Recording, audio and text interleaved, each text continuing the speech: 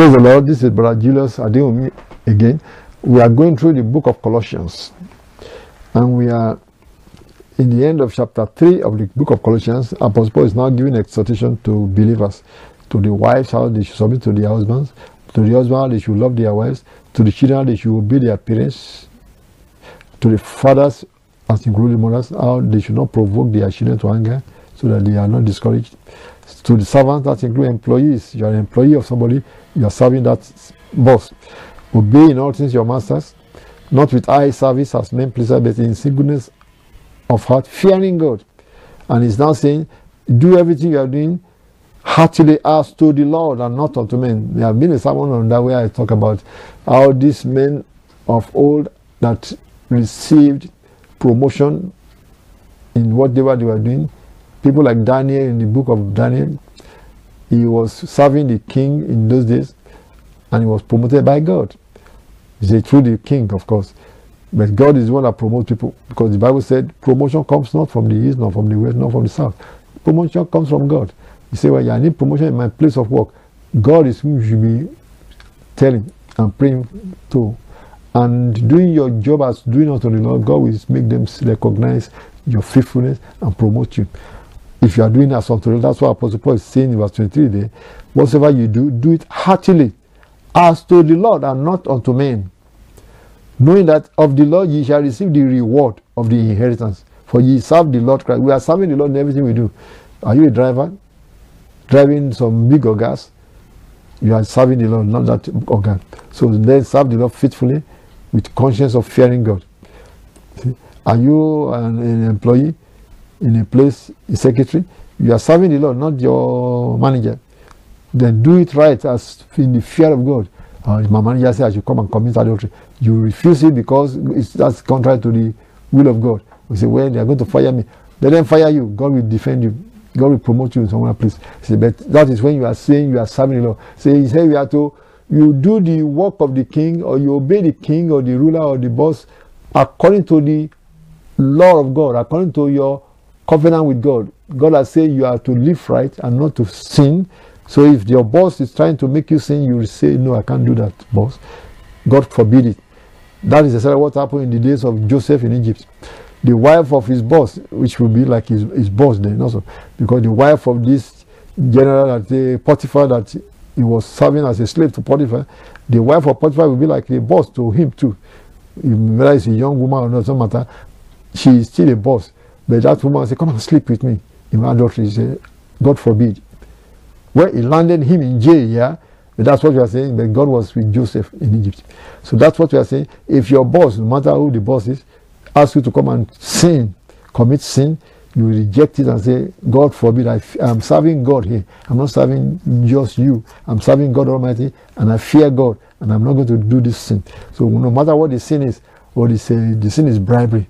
Your boss says you have to collect bribe so that you can pass it to him. He's the chief of police. You say, sir, I cannot take bribe, neither can I give bribe. I'm serving God here, I'm not serving the chief of police. And that is what the Bible says. When you are fearing God and you are doing God, you say they are going to fire you. Yes, they might fire you, but you trust God, God will work it out for you. You will be surprised. So that is the fear of God that make all these men we read in the Bible. Daniel was promoted above all the other people because he feared God. When it comes to the point and say you must not pray. If you pray, you are going to be thrown into the lion's den. He said, I still fear my God, I'm going to pray, because that's my God's command. They throw him into the lion's den, all right, by the kings of the world, but God was there to deliver him. We read all those who look like these men are angels. No, they are human beings like us. They just made up their mind to stand firm and to fear God and to follow God. No matter what the rulers they are serving says, no matter what the boss says, that's what we are saying. You are serving the Lord and God is watching. God is not far away. God is watching. It's in you if you are Christian. And if you are not a Christian, He's still around to see what you are doing. If you fear God, you do what God says and then God will defend you.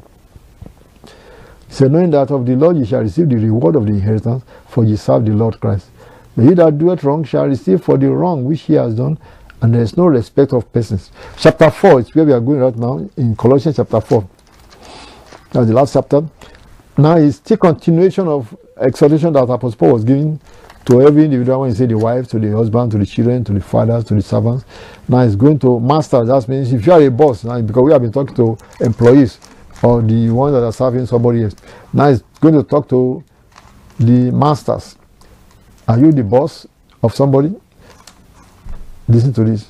Or you are the chief of police? Listen to this. Or you are just a manager in your office that have some people working for you? Listen to this. Or you are just a self-employed somebody, but you have people that are working for you. It's addressing you and say masters. That include all those people that have servants or slaves or even just maids in your house that are taking care of your children when you go to work. You have to treat them right. Listen to this. Say masters, give unto your servants that which is just and equal, knowing that ye also have a master in heaven. You see now? So everybody is responsible before God. Everybody. Even you that are servants, you that are slaves, you that think you are having nothing, but you are still responsible. You have to report. You are reporting to God. So whatever is your position, God can promote you in that position only if you are fearing Him. So whether you are your husband, love your wife. When you're a wife, submit to your husband. Parents, make sure you are not discouraging your children.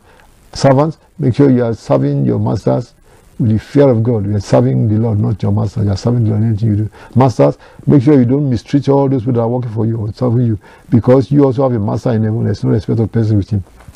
Verse 2 of Colossians chapter 4. Continue in prayer. That's our job, is to be prayerful. And watch in the same. That is watching in prayer. How do you watch in prayer?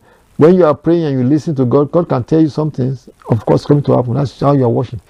You are exhorted that when you pray after you present your case, before you just jump up and go, listen, just keep quiet before God and listen in your heart, not in your mind on the head, in your heart, in your belly. God can talk to you from the heart, and He impress something to your heart that can guide your life. That's why He says you watch in prayer with thanksgiving. Make sure you're always thankful to God. Verse 3. With praying also for us. I say you could be praying for all these ministers of the gospel. That's one of the job you can be doing for the Lord. Pray for all the ministers of the gospel, that God will open unto us a door of utterance to speak the mystery of Christ, for which I am also in bonds. Apostle Paul is saying that you will pray for him. Verse 4. Say that I may make it manifest as I ought to speak. Now he's going to continue his exhortation. Walk in wisdom toward them that are without, redeeming the time. Now remember that he say when you are dealing with human beings, there are some people that are Christians like yourself. They may be from the same church you are, or they are not from the same church, but they are Christians. You know that from the way they are behavior. Okay, you have to be treating them like you are treating your brothers and sisters in Christ. Now he also said those that are not even Christians, that are without me, they are outside the church. They are not believers. So you know what to expect from them.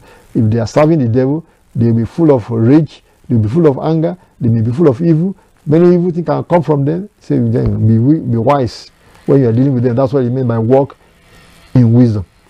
Toward them that are without.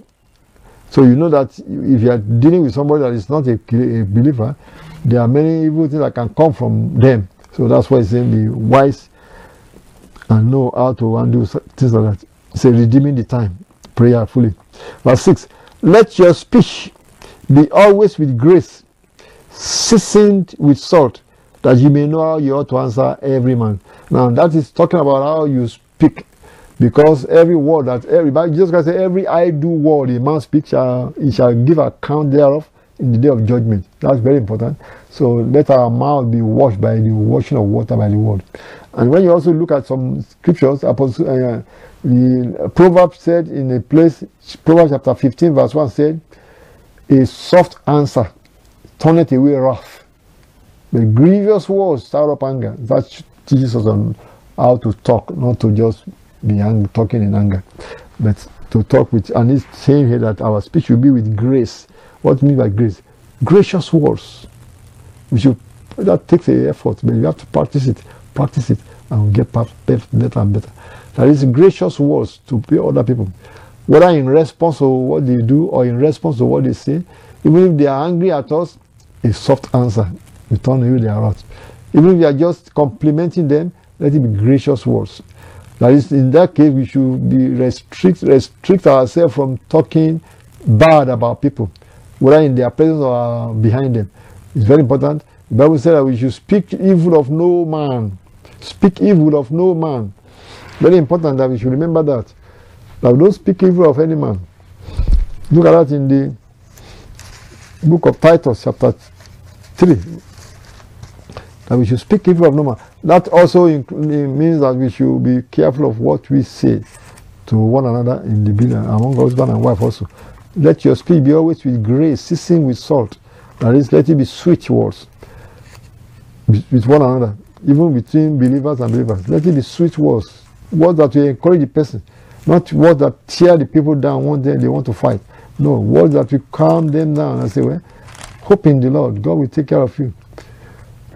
Titus chapter 3 verse 2 said, to speak evil of no man, to be no brawlers, but gentle, showing all meekness unto all men. That's what Apostle Paul was exhorting in the book of Titus. So when he said here in to the Colossians, let your speech be always with grace, gracious words, seasoned with salt, that is sweet words to one another, to other people, that you may know how you ought to answer every man. That you know how to answer people. When they are angry at you, talk softly. A soft answer will turn away. When you are just conversing, let it be gentle words and kind words that will not cause rage. That's what he's saying here. Verse 7. Now he's going to be talking on private things on the people that are with him. All my estates shall Tychicus declare unto you, who is a beloved brother and a faithful minister and fellow servant in the Lord. So he's going to talk. He's going to be greeting them right now from the people that are around about him. Whom I say I have sent unto you for the same purpose, that ye may know your estate and comfort your house. With Onesimus, a faithful and beloved brother, who is one of you. I mean, this Onesimus is also from Colossians. So they shall make known unto you all things which are done here. Aristarchus, my fellow prisoner, saluted you. Now, Apostle Paul is going to be saluting them, and the people that are with him are saluting them, because when they write letters, it's like we are writing. Apostle Paul wrote this, but now all the believers with him that are there when they are writing letters is going to be saluting them. Help me greet them also. Say hello to them for me. Say hello to them for me. That's really what he's saying in this letter. Aristarchus, my fellow prisoner, saluted you. And Marcus, sister's son to Barnabas. That is the one that is describing Marcus. That's Mark, John Mark, that wrote the book of Mark. The Bible said he was the one that Barnabas said you follow them in the book of Acts of Apostles. And he said the sister's son is actually a nephew of Barnabas. And he said, touching whom you receive commandments, if he come unto you, receive him. That is, Mark may come by, receive him as one of us. Verse 11. And Jesus is actually because that's Joshua. There are many other people bear that name in those days. Who is one of you? He said Joshua,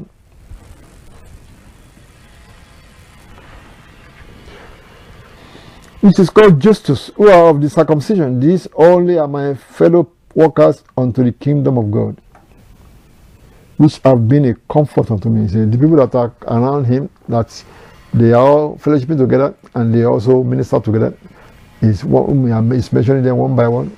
Some are even among the circumcision, means they believe in that the Jewish Gentiles should circumcise. They still didn't separate themselves from one another. They still fellowship together.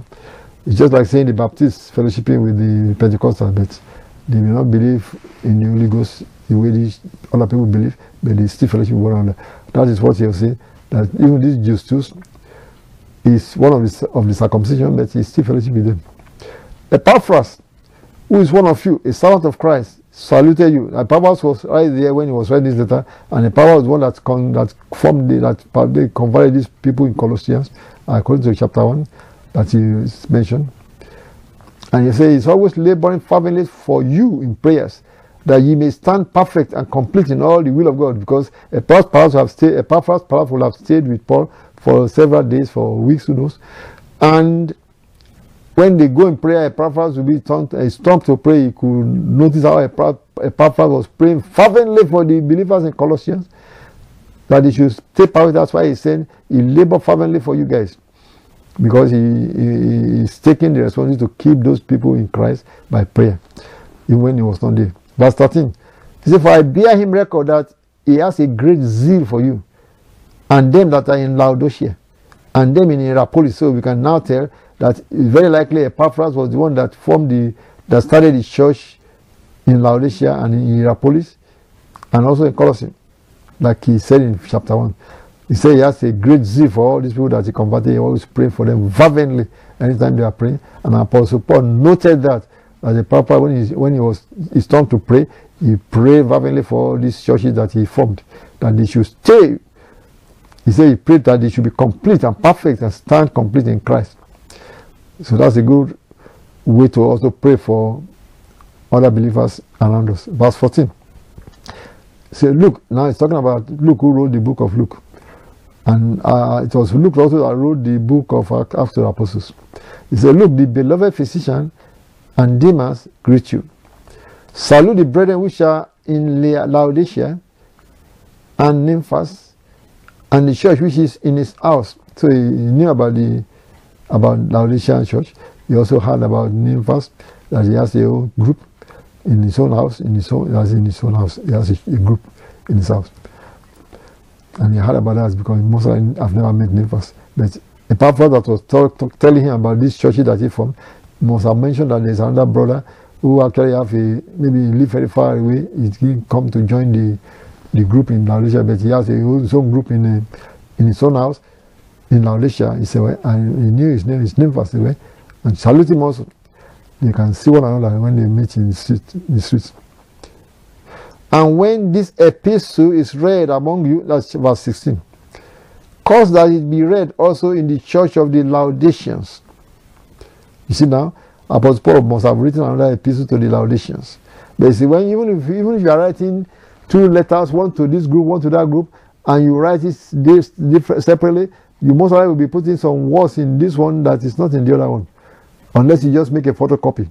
Even right now, if I am to write a letter to the fellowship for the brethren in so place, and then sit down to write another letter to the brethren in the other place, it is very easy for me to put some new words here that is not in the other one, unless I'm just making a photocopy of what I wrote over there and send it to them also. That's why Apostle Paul said they are not making photocopies. He must have written some new letter. I say, well, make sure you read the one that we sent to the Laodiceans also, because there will be some nuggets that we put in that one that we didn't remember to put in this one. And that's why he said, when this epistle is read among you, cause it that it be read also in the church of the Laodiceans, and that ye likewise read the epistle from Laodicea. I mean, exchange the letters and read it, because the letter is not a personal letter, it's just to believers, how we should conduct ourselves. It's not a letter that that's the only thing that's happening in Laodicea, don't pass it to the other church. If it's addressing a particular sin in that particular church, he most likely will not be telling them to pass to the other people. But because it's just exhorting them on how to live their life, it's good for everybody. So that's why I say exchange it, and you also read the epistle, and sometimes you put some words here that is not in the other one. Verse 17 says, "And say to Archippus, take heed to the ministry which thou hast received in the Lord, that thou fulfill it." So now Apostle Paul knew about another brother called Archippus. How did he know him? It could be Epaphras told him that there are many other people that God has been moving upon them, that this Archippus perhaps has received a prophecy that he has a ministry, he's going to be a teacher, or he's going to be this. And Apostle Paul takes note of it and say, well, say to him that he should take it to the ministry which God has received in the Lord, that he fulfill it. So Apostle does not take like as well, I'm not the one that prophesied. If somebody else prophesied that I don't believe, that I don't know. Well, if you believe God has prophesied, the Holy Ghost is one. The Holy Ghost prophesied there in Colossae. The Holy Ghost meant it when you're in Laodicea. And whatever he prophesied in Colossae to a particular person is still valid, whether it's in Laodicea or in Rome. So Apostle Paul said, if the Holy Ghost prophesied it, you believe it, and he tells that Archippus, take it to the ministry which thou hast received in the Lord, that thou fulfill it. Because he didn't say it was one that told the man to become a minister.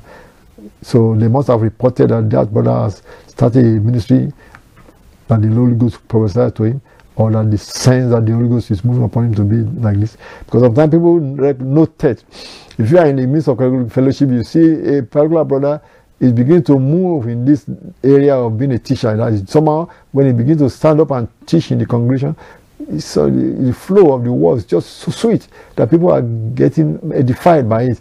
The pastor can recognize it and say, yes, the Lord is moving upon this brother. By the Holy Ghost as in him, he can present the word of God better than many of us here. And that means he has a ministry. Or maybe when they all go for ministry, this brother just was able to explain salvation to the people that are listening, that he almost become like the main speaker in the evangelism. Say, well, God is making this brother an evangelist. Or they go to another place, this brother is the one that just lay hand upon people. Anytime he lay hand upon people, they get away. God is making this minister to have a gift of healing. So that is how they can easily report it. When a Epaphras came, you could be telling about what's going on in his church in Colossae, what's going on in the church that he has founded in Laodicea, that there's a brother so and so, that I can sense from the Holy Ghost that he has the gift of this and God is moving on him to be this. Or another brother so and so, he has this gift of that, God is moving on him to be an evangelist. The way he presented the word of God, the way he converted somebody, the way he was able to teach it, that is how Apostle Paul know about Archippus or Nymphas. He may not have met them, but from this report, he could sense that it's Holy Ghost, right there, Holy Ghost. And it's encouraging them, like, make sure you take it to your ministry, which God has given to you, and fulfill it. And to Archippus, to Nymphas, so say, you have a church in your house, greet him. So that is how the church in that generation were one. The church, the body of Christ is one, whether they were in Colossae or in their house, like Nymphas, or they are in Laodicea, or they are in this, they are all one. They love one another, and they are fellowship with one another by letters. Anytime they go, they say, where are the brethren over here? Or they are in that place, they go and meet there with them. If somebody comes to town and you are a believer, and you say, well, gee, I'm looking for where the brethren are. The brethren are always one, unlike now where we have so many denominations. Of course, people still recognize their own denomination. If you go to a city and you just move there for a vacation, you want to go to a church. Yeah, if you are Baptist, perhaps you want to look for a Baptist church. There's nothing wrong with that. You are people of like-minded. That's why you go to a Baptist church. We are used to that fellowship. Some people are the Pentecostal, they look for a Pentecostal church to go to, as long as that's where you are being edified. Or people that are evangelical, charismatic, or full gospel, they look for a full gospel church that is nearby where they visit to go to. But when the church started, a whole city may only have one fellowship, or they all call themselves believers. So they don't give title of Baptist, Methodist, Pentecostal, this and that in those generations. They're just believers, Christians. So then you say, where are the Christians? Oh, they meet in this man's house over there. And then the brother can go and join them in that house. It's just the brother with them. Or they meet in that little school over there, and they go and join them. And that's how they started.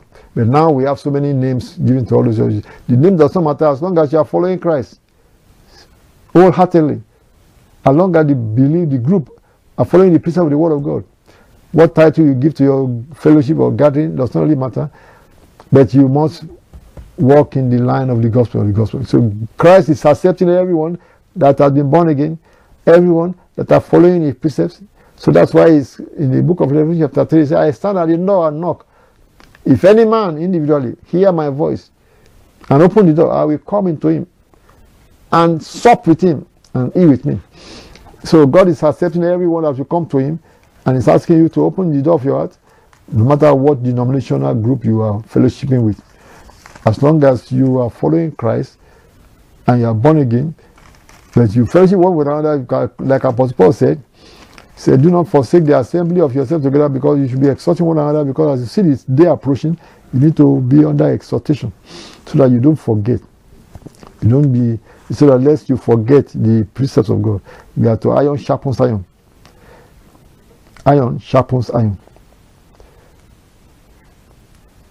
So when you look at the book of Revelation chapter 3, the Lord was saying, I stand at the door and knock. If any man hears my voice and open the door, that's chapter 3 verse 20.